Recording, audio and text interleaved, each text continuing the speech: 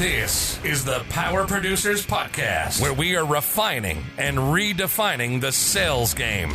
Rule number one is you have to believe in yourself. You're the only one who doesn't think you belong in this appointment. The prospect has already validated your existence by scheduling time with you. Get it through your head you belong here, go in there, crush it, and close the deal. A place where sales professionals can come to learn from other sales professionals and thought leaders that have mastered their craft. The difference between a good salesperson and a best-in-class salesperson is only 2 minutes. By spending an extra 2 minutes on what you might think is a mundane task in the sales game, you separate yourselves from the pack, you grow your book of business, you close more deals, and you retain your accounts. As well as their peers who are still striving for perfection to achieve their why. I have a wife and 4 kids. Failure is not an option. Real sales professionals, real stories, real results. It's no different than being a professional baseball player. You can't be a one-trick pony. You have to be a 5-tool player in order to succeed in this game. This is the Power Producers Podcast, production redefined. Are you ready to feel the power? What's up, everybody? Welcome to the Power Producers Podcast, where we are refining and redefining the sales game. And today, we may need to get in your kitchen a little bit and make sure you know what you're cooking. As a financial services professional, one of the things we need to be talking about, not just with our clients, but in our conversations with the mirror, is financial wellness. And we are bringing to you one of the foremost experts on financial wellness to the podcast today, Mr. Vince Shorb from the National Financial Educators Council. What's up, Vince? Kyle, good to be here. We're glad to have you, man. And, you know, it's interesting. I think this is actually a really good topic for our own audience to hear, for our own personal household finance, amongst any number of other things. Obviously, we're going in and we're, you know, as property and casualty insurance agents in the middle market, having these conversations with our clients on a regular basis, probably some of us more than others. But we're in an industry where you can make an irresponsible amount of money really, really quickly. And I say that because a lot of us tend to be irresponsible with said money when we get it and can get the things we typically wouldn't have gotten before. So I'm really interested in diving deep in talking through some of what it is that your organization does to help people like us, help us relate better to our clients and prospects, and ultimately improve the financial wellness of the world.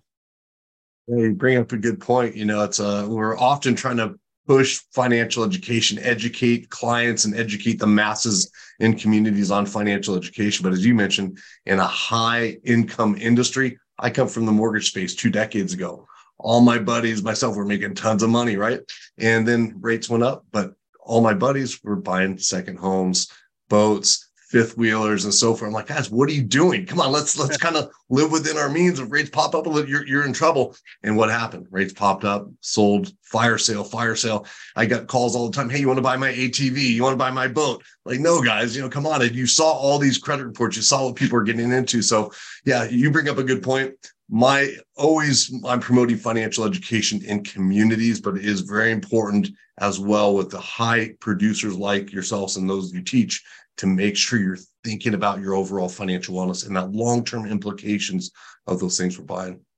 I'll tell you what, man, I don't know of any industry that crashed harder than the mortgage industry 2 decades ago. Like when I first moved back to Tampa, probably 2004, my friends were printing money, like literally printing money. You could not, like anybody could open up a mortgage brokerage in the spare bedroom of their home.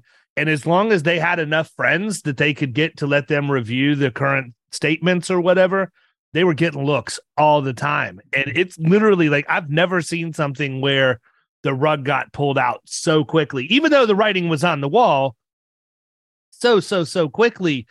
And, you know, look, I think every one of us, some of us worse than others, there's a much higher beta coefficient that goes with me because I'm a risk taker, man. I'm a gunslinger. I'm going to do whatever I want to do to try and make as much as I can. And so that got me into a lot of trouble earlier in my adult life. You know, I ended up, I think there's an epidemic in this country when as a freshman in college, you can get solicited for 3 or more credit cards before you ever meet with your academic advisor, right? Walking in, like I can still remember in the mid 90s, walking into the mailbox where the community mail was, and, you know, there were tables set up outside of the student union with all of these offers for student visas and MasterCards and everything else. And we're not even calculating what, you know, the hot button of the day with the student loans and all of that we're dealing with the Supreme Court and Congress right now. I'm just talking about just general understanding of debt and how it works. And you're taking college kids that really have had no formal training or education outside of what they may have received at home, or if they're in a local church or organization that offers up some sort of education along those lines. The average person graduates high school, they don't even know how to keep a check register at this point, right? I don't think my sons wouldn't even know how to write a check. Yeah, that's crazy, man. I know we've talked about this on other pods before, but I mean, that, like, I do remember learning how to do that in middle school, going to like Enterprise Village or freaking whatever the place. There was another one too. I can't remember what it's called, but like, so I know how to do that, but there's not a chance that either one of my brothers know how to do that. They're younger than I am, 5 and 9 years younger than I am. There's no chance. Yeah. So before we start solving all the world's problems, let's stop and rewind for just a couple of seconds. And let's give you the grand intro you deserve, man. Talk a little bit about, you know, your background and where you came from and what led you to this mission of educating people on financial wellness. Yeah, it actually started in high school. I was just so frustrated what they were teaching. I don't care about chemistry. I don't care about biology. I like to watch Discovery Channel. I don't care about English literature, right? I don't care. I care less. It's useless. We're still teaching these same subjects today that we taught 100 years ago. We have computers. We have ChatGPT. Everything should change. And yet we're not teaching insurance, right? I remember when I was younger, got out of school and was driving my car, and I might have still been in high school, but I'm like, I don't need insurance. What are they going to sue me for? Right? I'm like, I don't need car insurance. I'm not going to pay that. I don't have any money. They can't sue me. Right? I was wrong, obviously, for the listeners. I'm sure your listeners know, but you know, it was just, they never taught the things that people need to meet their basic human needs. And instead, we're teaching these things that nobody will ever use. Less than 5% of people use science to earn income, right? Let's focus these kids. That's where the frustration came. I got into financial services to tackle that issue. And I liked it, but I felt I was putting a Band-Aid on a lot of people, and people would refinance and I'd pay off all their bills, save them a few grand a month, send them with a nice budget. Hey, you're saving $3,000. Here's what you can do. Here's what your future would look like. 8 months later, hey, I need another 50 grand. I need another 100 grand, right? So my mom reminded me, this was going on about 2 decades ago. She reminded me, she said, hey, I remember you were always frustrated in school, and you always were, you know, wanted to teach kids and wish that was taught. And that immediately changed the trajectory of my life. And that's why I'm here now. I founded the National Financial Educators Council in 2006 formally. I was working on things a few years before. And really the mission then was to educate youth and help them avoid the problems that I went through and many people do. It's since expanded. We serve all ages, and we work a lot with those people in financial services to not only educate who they're serving and their clients, but also to build their brand around financial wellness. So people are building that, they're building trust in their community, and just an easier person to talk to. It's a lot easier to talk to somebody that you think will educate you rather than sell to you. For sure. I agree with you though, man. I remember sitting in business calc and just be like, dude, I am never going to use this. And like never has knowing what a mitochondria is like helped me in my life. Yeah. You know, what's interesting to me, man, is the fact that when I took the SAT and the ACT, it was a pencil and a piece of paper. And they said, oh, they're never going to let you use calculators to take. Everybody's walking around literally with a calculator in their hand at all times. Joke's on you, teacher. And subsequently, they're allowed to do it now. And I mean, I feel like I'm better at math than my kids are because I can do it in my head because I had to. I didn't have an option. But I don't know what that really translates to in terms of earnings for me. To me, it's taken me, you know, time to do that in my head when I could have done the job quicker and more efficiently using technology, why wouldn't I do that? Right. Mm-hmm. Like, I think that there was this general lack of acceptance of technology. Yeah, I'm 50. I don't know how old you are, Vince. I know Kyle's younger than I am, but at 50 years old, I'm kind of a tweener. We had some technology, but not a ton. We didn't really have much more than calculators available to us. I remember when we got our first Apple computer in our classroom at school, right? Like, that was a big deal. And so we didn't have all this stuff, but I think that there's a delicate balance of having technology to solve problems, but still having a general understanding of the problem that technology is solving for you. And I realize we're going way deeper than we need to regarding math, but budgetary software. I remember when Quicken first came out, that was like a big thing. Everybody had this new personal budgeting software that they could use. Or I can remember the first time that my dad took me to talk to his State Farm agent about auto insurance and why I would need life insurance at some point and all these things.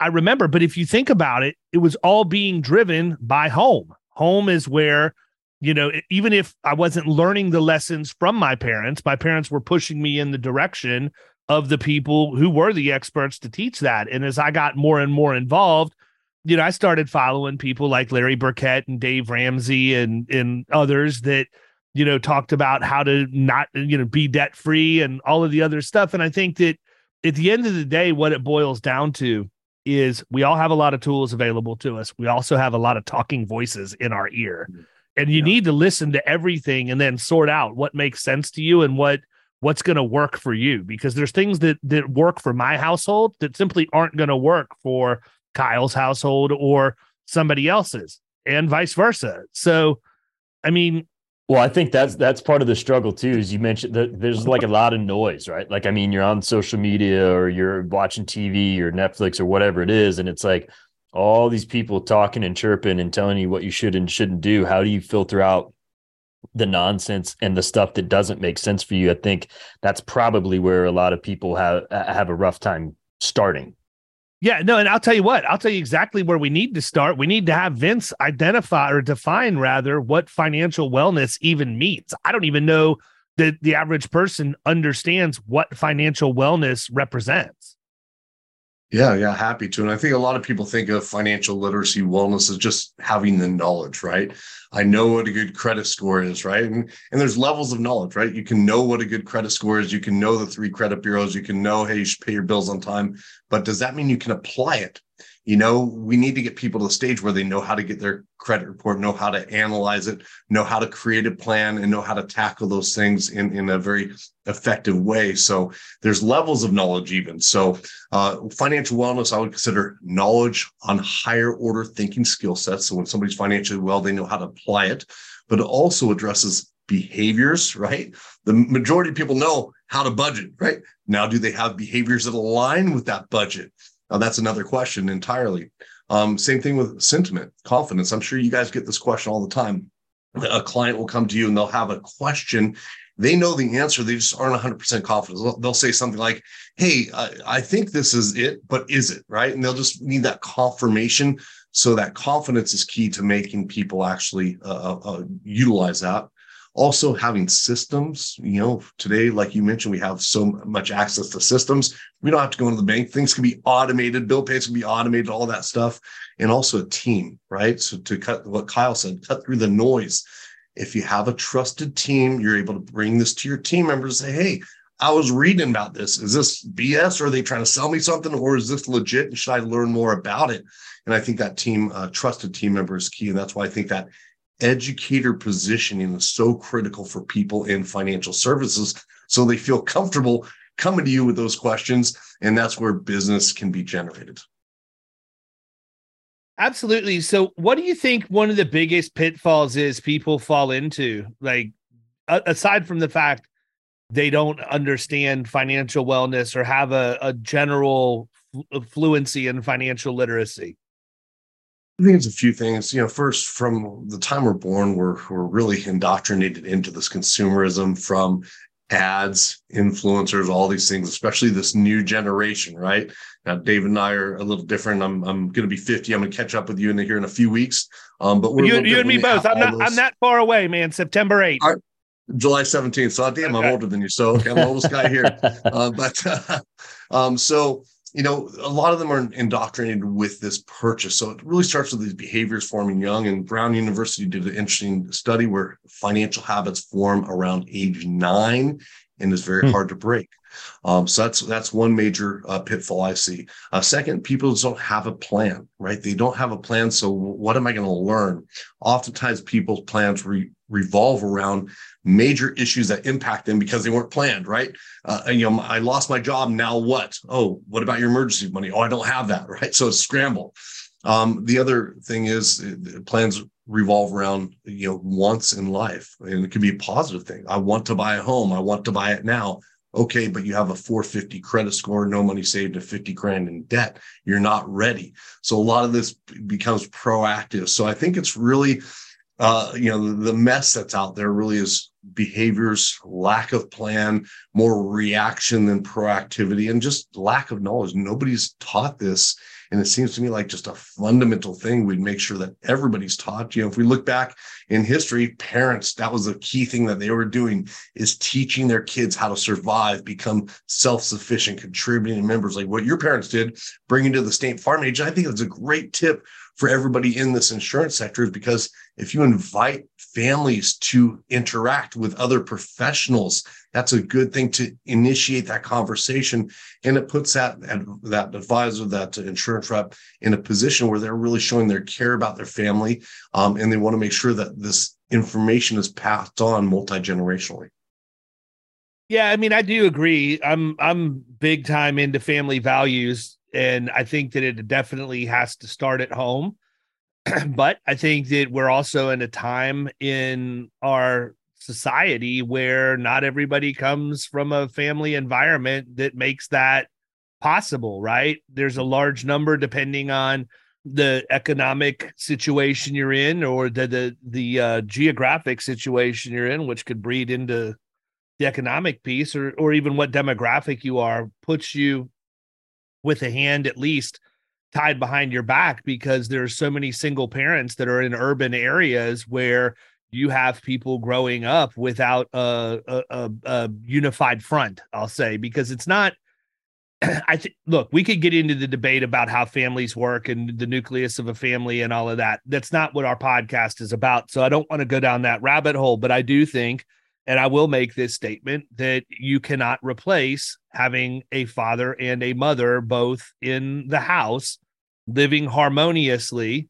like you could with other things, right? A single parent, father or mother, and I would bet on the single moms before I bet on the single dads most of the time for seeing things through to completion, but it's overwhelming, and there's only so much that you're able to deal with. The other thing is, I think that there's a lot of animosity around having conversations about money with people in general, not just family or spouses or whatever. But, you know, I've told my wife time and time again, I have no problem sitting down and going through the budget and talking about finances and all of that stuff. We just need to schedule it. I need to know it's coming, you know, and that's my communication style. My communication style is not when I walk in the house at 7:00 at night after I've run a bunch of different errands and been at work during the day and put out fires and dealt with, you know, difficult prospects and clients, that I want to get hit between the eyes with, hey, I want to talk about what we're going to do with the kids' college, right? Of course, I want to talk about what, you know, is going to happen with my kids' college if that's the direction they choose they want to go. I just don't want to do it the second I walk in the door. Let's set a time where I know to expect it. And I think that's one of the things that is probably saved.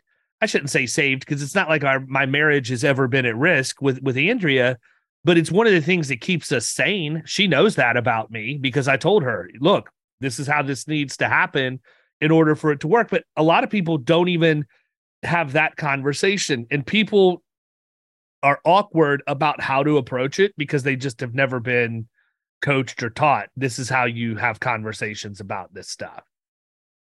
Yeah. No, we see that we train financial coaches, and one of the most challenging situations is husband and wife, right? And the conversations typically when they first talk about their goals and direction in life, it's like we never talked about this before. At least you guys are talking, which is wonderful. But a lot of times, the husband will be like, "Hey, I want to, travel around the world, do this, that, and the other." Wife's like, "Oh, I want to take care of an aging parent." So their goals are completely different. So one of the hardest parts of that coaching aspect is making sure it's cohesive, and they're kind of working toward that same objective. And I'm sure that's a really good point. Yeah. In insurance, I'm sure it's the same.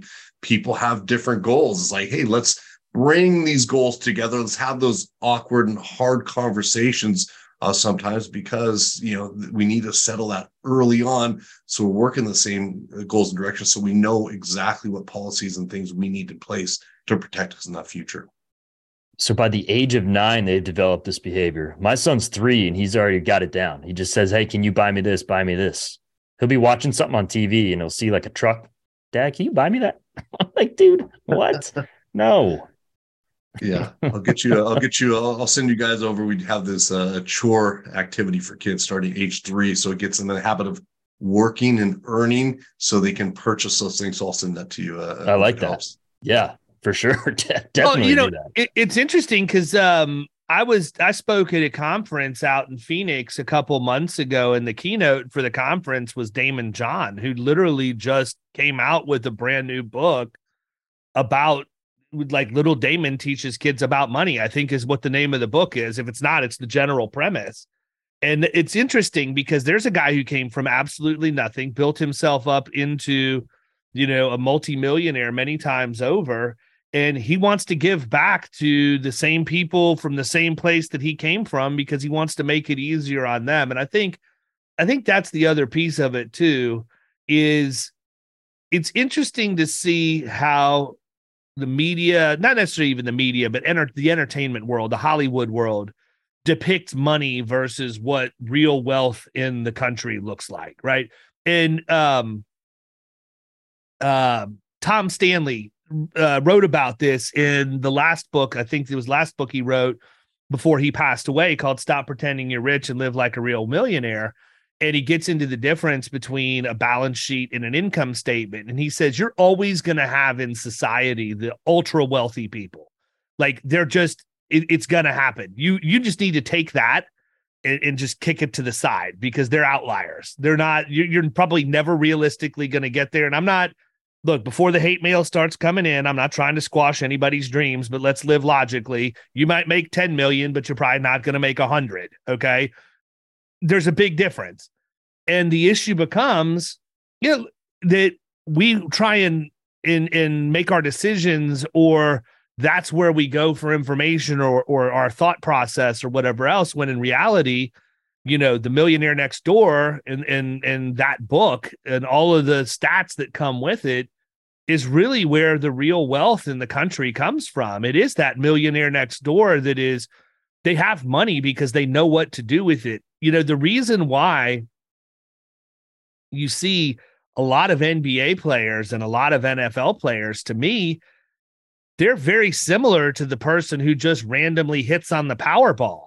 Yeah. You take somebody who has no fundamental training or understanding with how to deal with money and wealth, and then you put them in this pressure cooker where they have to learn, like, immediately, how are they going to deal with what appears to be at the time a never-ending supply of money and wealth. And we all know that's not the case. And they end up bankrupt within a couple of years after retiring from a somewhat successful athletic career. Or, look at Wesley Snipes. Why didn't the dude pay his taxes, man? Like, you can just keep going on and on and on with all these examples. And it all boils down to a general lack of education, because people, if you take somebody who doesn't know how to deal with money and you entrust them with a bunch of money, what do you think is going to happen? Right? It's like nothing usually not good come from that. Yeah. Yeah, I would agree wholeheartedly. And I think really the front line of this, since it's not taught in a lot of parents' households, it's not taught in schools, is really insurance people, advisors, mortgage individuals, realtors. That's the front line of education as I see in this country, because they're coming to you with questions, right? And they've done their research online, but again, like Kyle pointed out, it's like, hey, what do I trust? What don't I?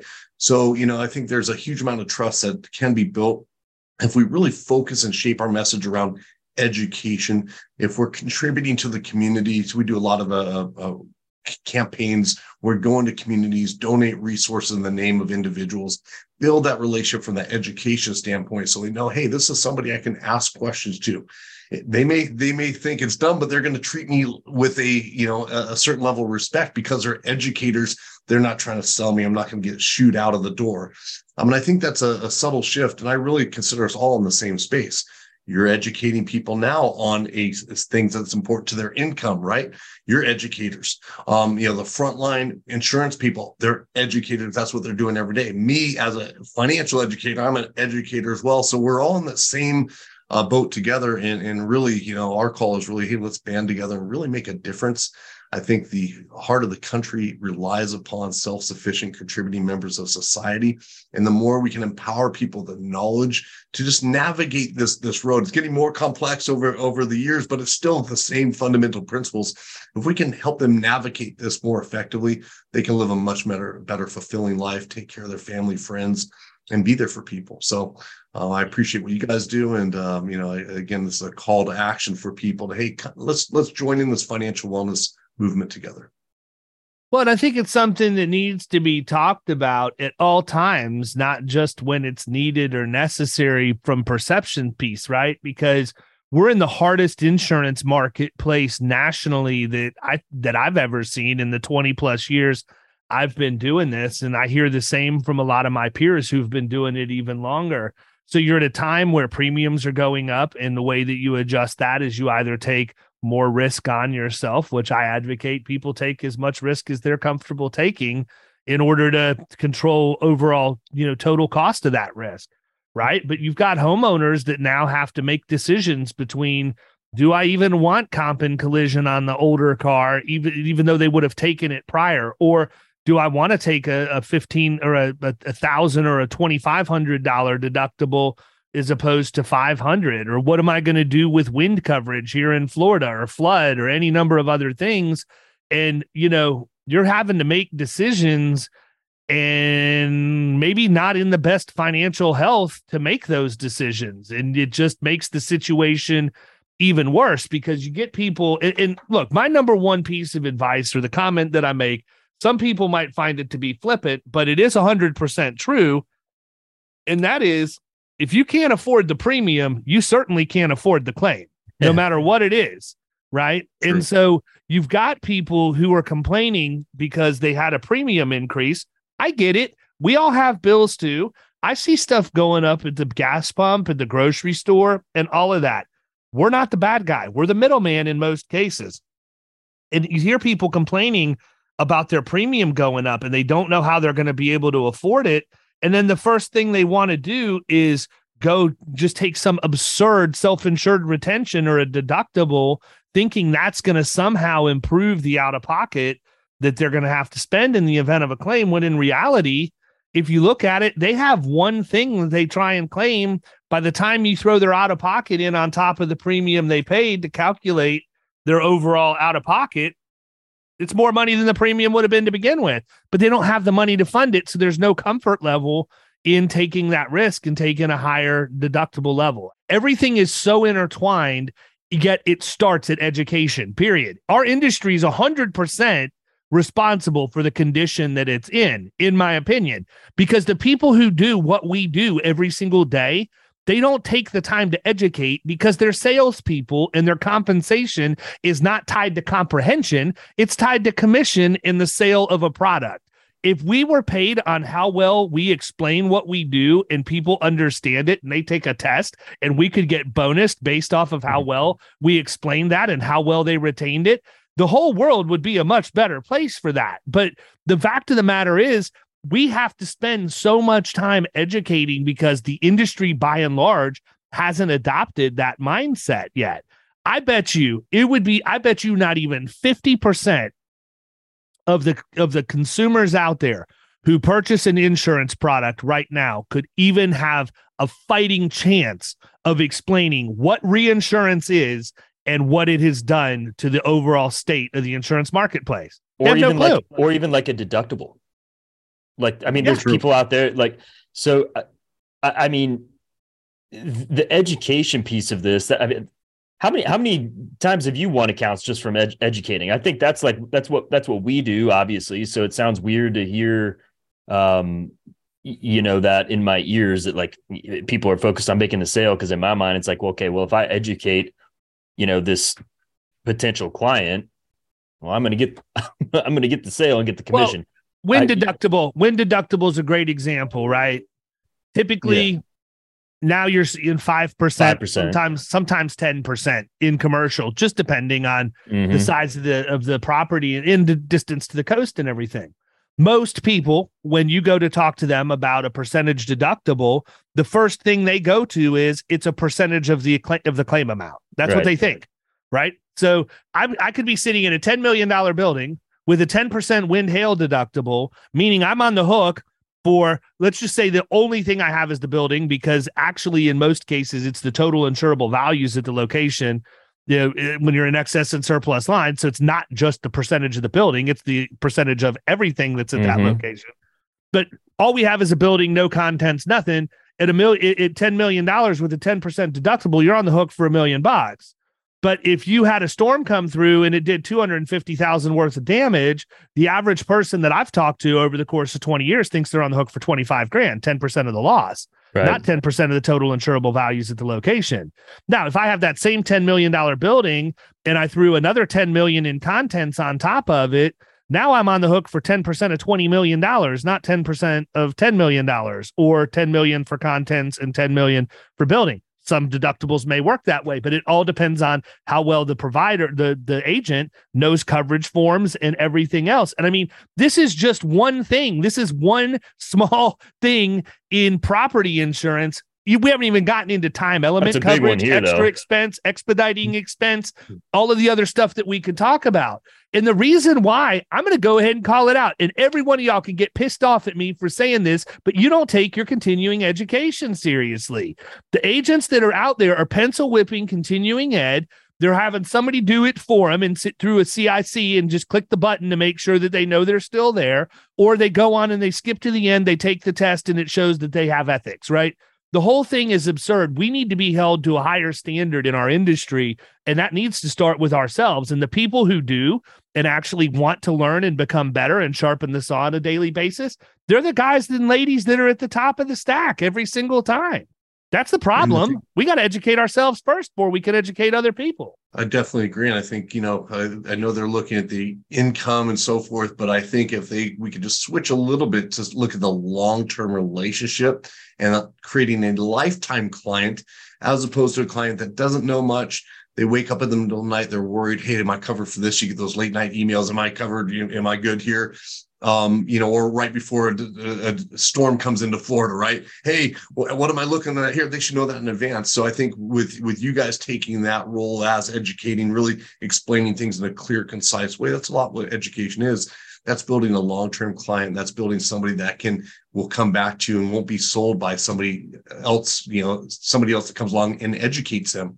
That's an easy loss of a client. But again, I think that education perspective in something like this, because there are some complexities that need to be explained in a very layman's way, like you guys were showing, that's very critical. And I think it just builds that deeper amount of trust. Yeah. And you know what? Here's the thing. Technology has taken the excuses away from that, right? So now let's rewind and let's talk about how you can educate your people, your constituency, whatever that may be, on financial wellness.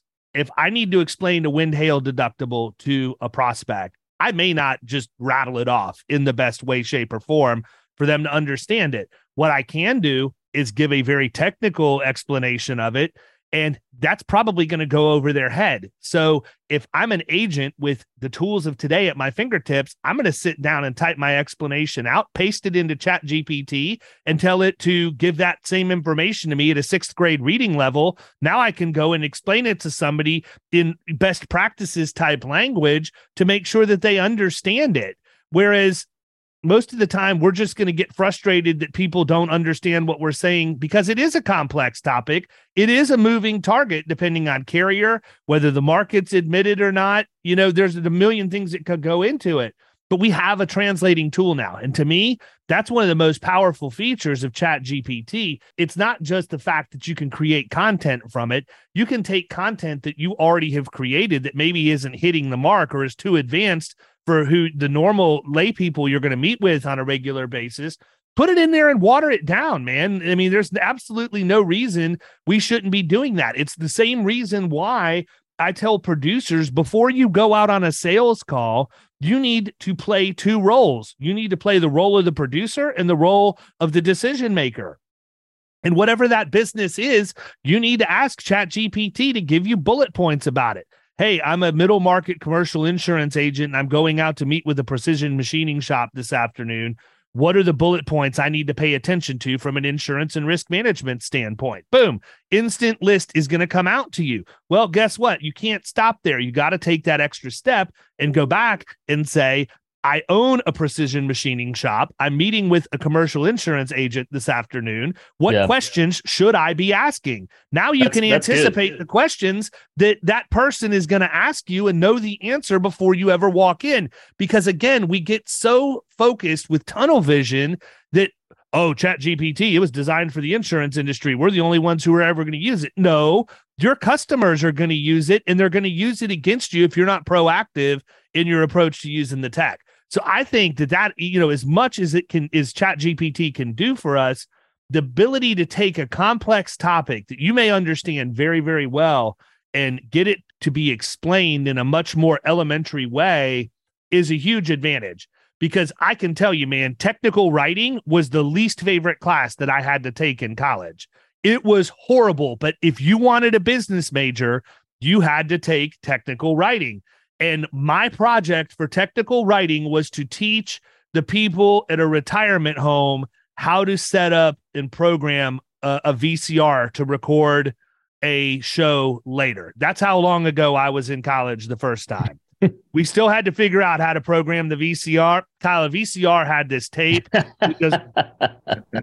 I had mad VHS tapes back in the day. And to piggyback on what you're saying there, I love that idea of Chat GPT and asking those questions. Wonderful. We can also use visual cues, so it's image, so they're getting that data, they can visually see it. We can use ongoing education, so dripped in the email system. So technology can be our friends in many different ways. And you're really taking that long-term objective of educating our clients, I think is good. But I love that Chat GPT tip. Yeah, I think everybody needs to really write that down. That's a solid one. I mean, you can sit there and think about doing it from your perspective all day long, but when you're getting ready to go out on calls, you always kind of, or even pick up the phone and try to book an appointment. You're always thinking about what the objections may be or what some of the common things you're going to run into, but to be able to just punch that in and have it spit it out, it's going to think of some stuff that you didn't really, may not have popped right into the forefront. Well, the other thing too is you can even say, what are some objections that I'm going to run into dealing with a precision machine shop that does 20 million? I mean, be as specific as you can. Let it come up with that list of objections and then take each one of those bullet points and ask it for some responses that could be used to overcome that objection at the point of sale. It basically does your job for you. You just need to read it and actually pay attention to it. So, I think that I just think that there's so much available to us now. There's really no real excuse for us not to go out and be able to get deals done. And certainly not, no excuse for us not to be educating clients and prospects.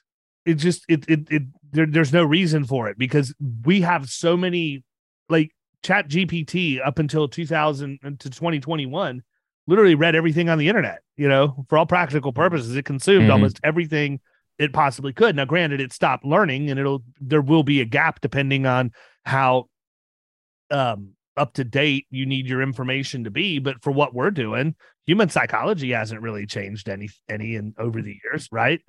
Understanding how to overcome objections hasn't changed. It's just a matter of sitting. Look, it goes back to this. You have to have a plan and then you have to execute it. You can't just go to your new business appointment and hope to listen to a podcast on the way there that's going to give you the answer for how to navigate it. You have to have time on your calendar blocked to prepare for your new business appointment on a dry run or two so that you can actually go and do these things. That's why we have time to do them, is because they make it onto our calendar. It's intentional. You have to make time to plan.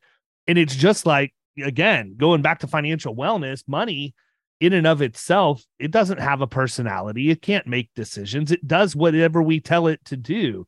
So if you're not sitting down and making time to create a budget and then even review that budget to see that it's working correctly and that your money's going where you've told your money to go, when you don't get good results, what are you irritated about? And to your point about the drip marketing campaigns, we should be doing this with a variety of topics. It's certainly not limited to this, but if we're running our businesses the right way and we have a bona fide CRM that's getting us statistics, you could be taking your drip campaigns that have to do with financial wellness and looking at the numbers, the open rates, the length of time on site, number of pages visited, and that is a roadmap for you to create coherent content that's going to be relevant to your audience as you move forward. That's why marketing works, right? It's not just throw it against the wall and see what sticks. We're in an age where we literally have an open book test to marketing, yet so few people take advantage of it because, again, you have to invest in yourself and in the tools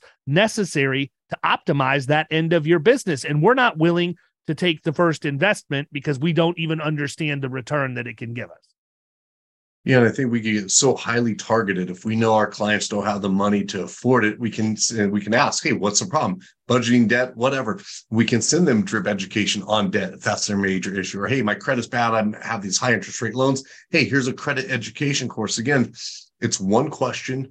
We're providing added value. Hey, I'm not just worried about your insurance. I want to help you on your overall finances. I'm committed to your financial wellness. Yes, this is my scope in financial services and on the insurance side, but I want to help you improve your overall finances. That's my goal. That's my objective. And I think when people feel that from you and they know you listen, and then you went out of your way to send them these emails, they don't know it's drip marketing. Oftentimes they just think, oh, look, this guy's sending me a nice email about paying off debt. So there's relationships built with each touch point.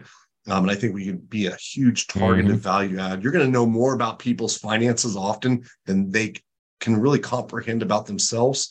So I see a lot of times the insurance rep as that quarterback in their financial situation that can really guide them the best. And I think it's a simple but easy thing to add. And once it's working and automated, then you're going to get those leads, from 5-10 years later of people that have been following and maybe not a client yet, that you can build into a deep, trusted relationship for when they need you. Definitely. You've been doing this a while, man. What's one of your favorite success stories?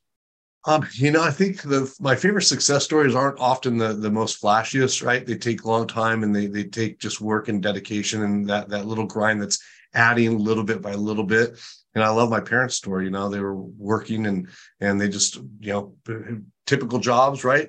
And they made it. They're retired. They're up in Montana. And I look up to them for that. And they built their home. They've been able to do these cool things, but they had a plan. I watched them continually work that. I watched them give up and sacrifice for us and the family. And I watched them progress, learn about these different things. And then they made it, right? And they're living their dream up in the woods with the grizzly bears and all that fun stuff up there. So I would say personally, that's my favorite. And I love those overnight rags to riches stories and all that. But really what we see. But they're not relatable, right? Yeah. It's not those ones common. Aren't. Yeah, it's not the most common. I think the majority, and I know you guys mentioned the Millionaire Next Door and other books.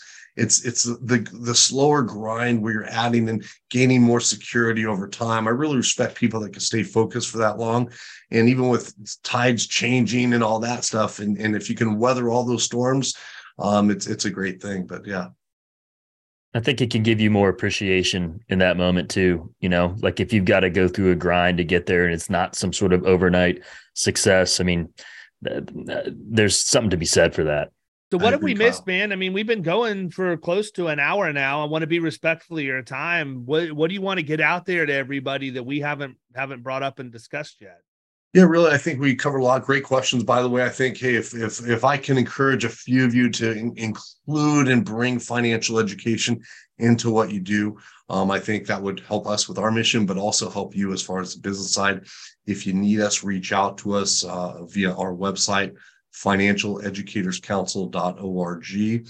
Also my LinkedIn, Vince Shorb, SHORB. And really, we help people in the financial service space build a brand around financial wellness. So you're not just educating, we're building a brand around that. We're making donations in your name to local organizations. We're doing marketing and promotions that really highlight this messaging that's bigger than just, hey, this niche that you're doing in the financial service space, and you're really looking at people holistically. And I think with that brand and the education materials, we want to help build your business. So we really see it as a win-win. You're helping us spread this message, and it's something you're already committed to, right? You're in this space for a reason. You want to help people with money. That's where we want to help people with money too. We just do it through a different vehicle. And we really love to team up with those people that have that passion or that wish they were taught about money as a kid, right? So if you're interested in that, just reach out to me anytime. I'm happy to help. Good cool, deal. Man. Well, you got his contact information, everybody. I feel like we're at a good stopping point. I feel like we've drilled this thing as much as we possibly can. At the end of the day, we need to educate ourselves and in turn educate those that we choose to represent or wish to represent. And it makes life a whole lot easier. So the next time you're sitting there and you're not paying attention when you've got an instructor in continuing ed going over a concept that you probably are going to need to know down the road, put the phone down, put the newspaper down, pay attention, and make yourself better. At the end of the day, you can't help anybody else until you're willing to help yourself. So I'll leave it with that. Vince, it's been awesome getting to know you a little bit. Look forward to getting this episode out to our audience, and we'll make sure that we give you a heads up when that's ready to roll. And thank you. Really appreciate it. Thanks for your time today. Absolutely. Cool. Take care. Everybody else, we'll catch you next time. See ya. You've been listening to the Power Producers Podcast. You can follow Killing Commercial Insurance on Facebook and YouTube. And if you want to take your game to the next level, check out our book, The Extra 2 Minutes, and our website, killingcommercial.com.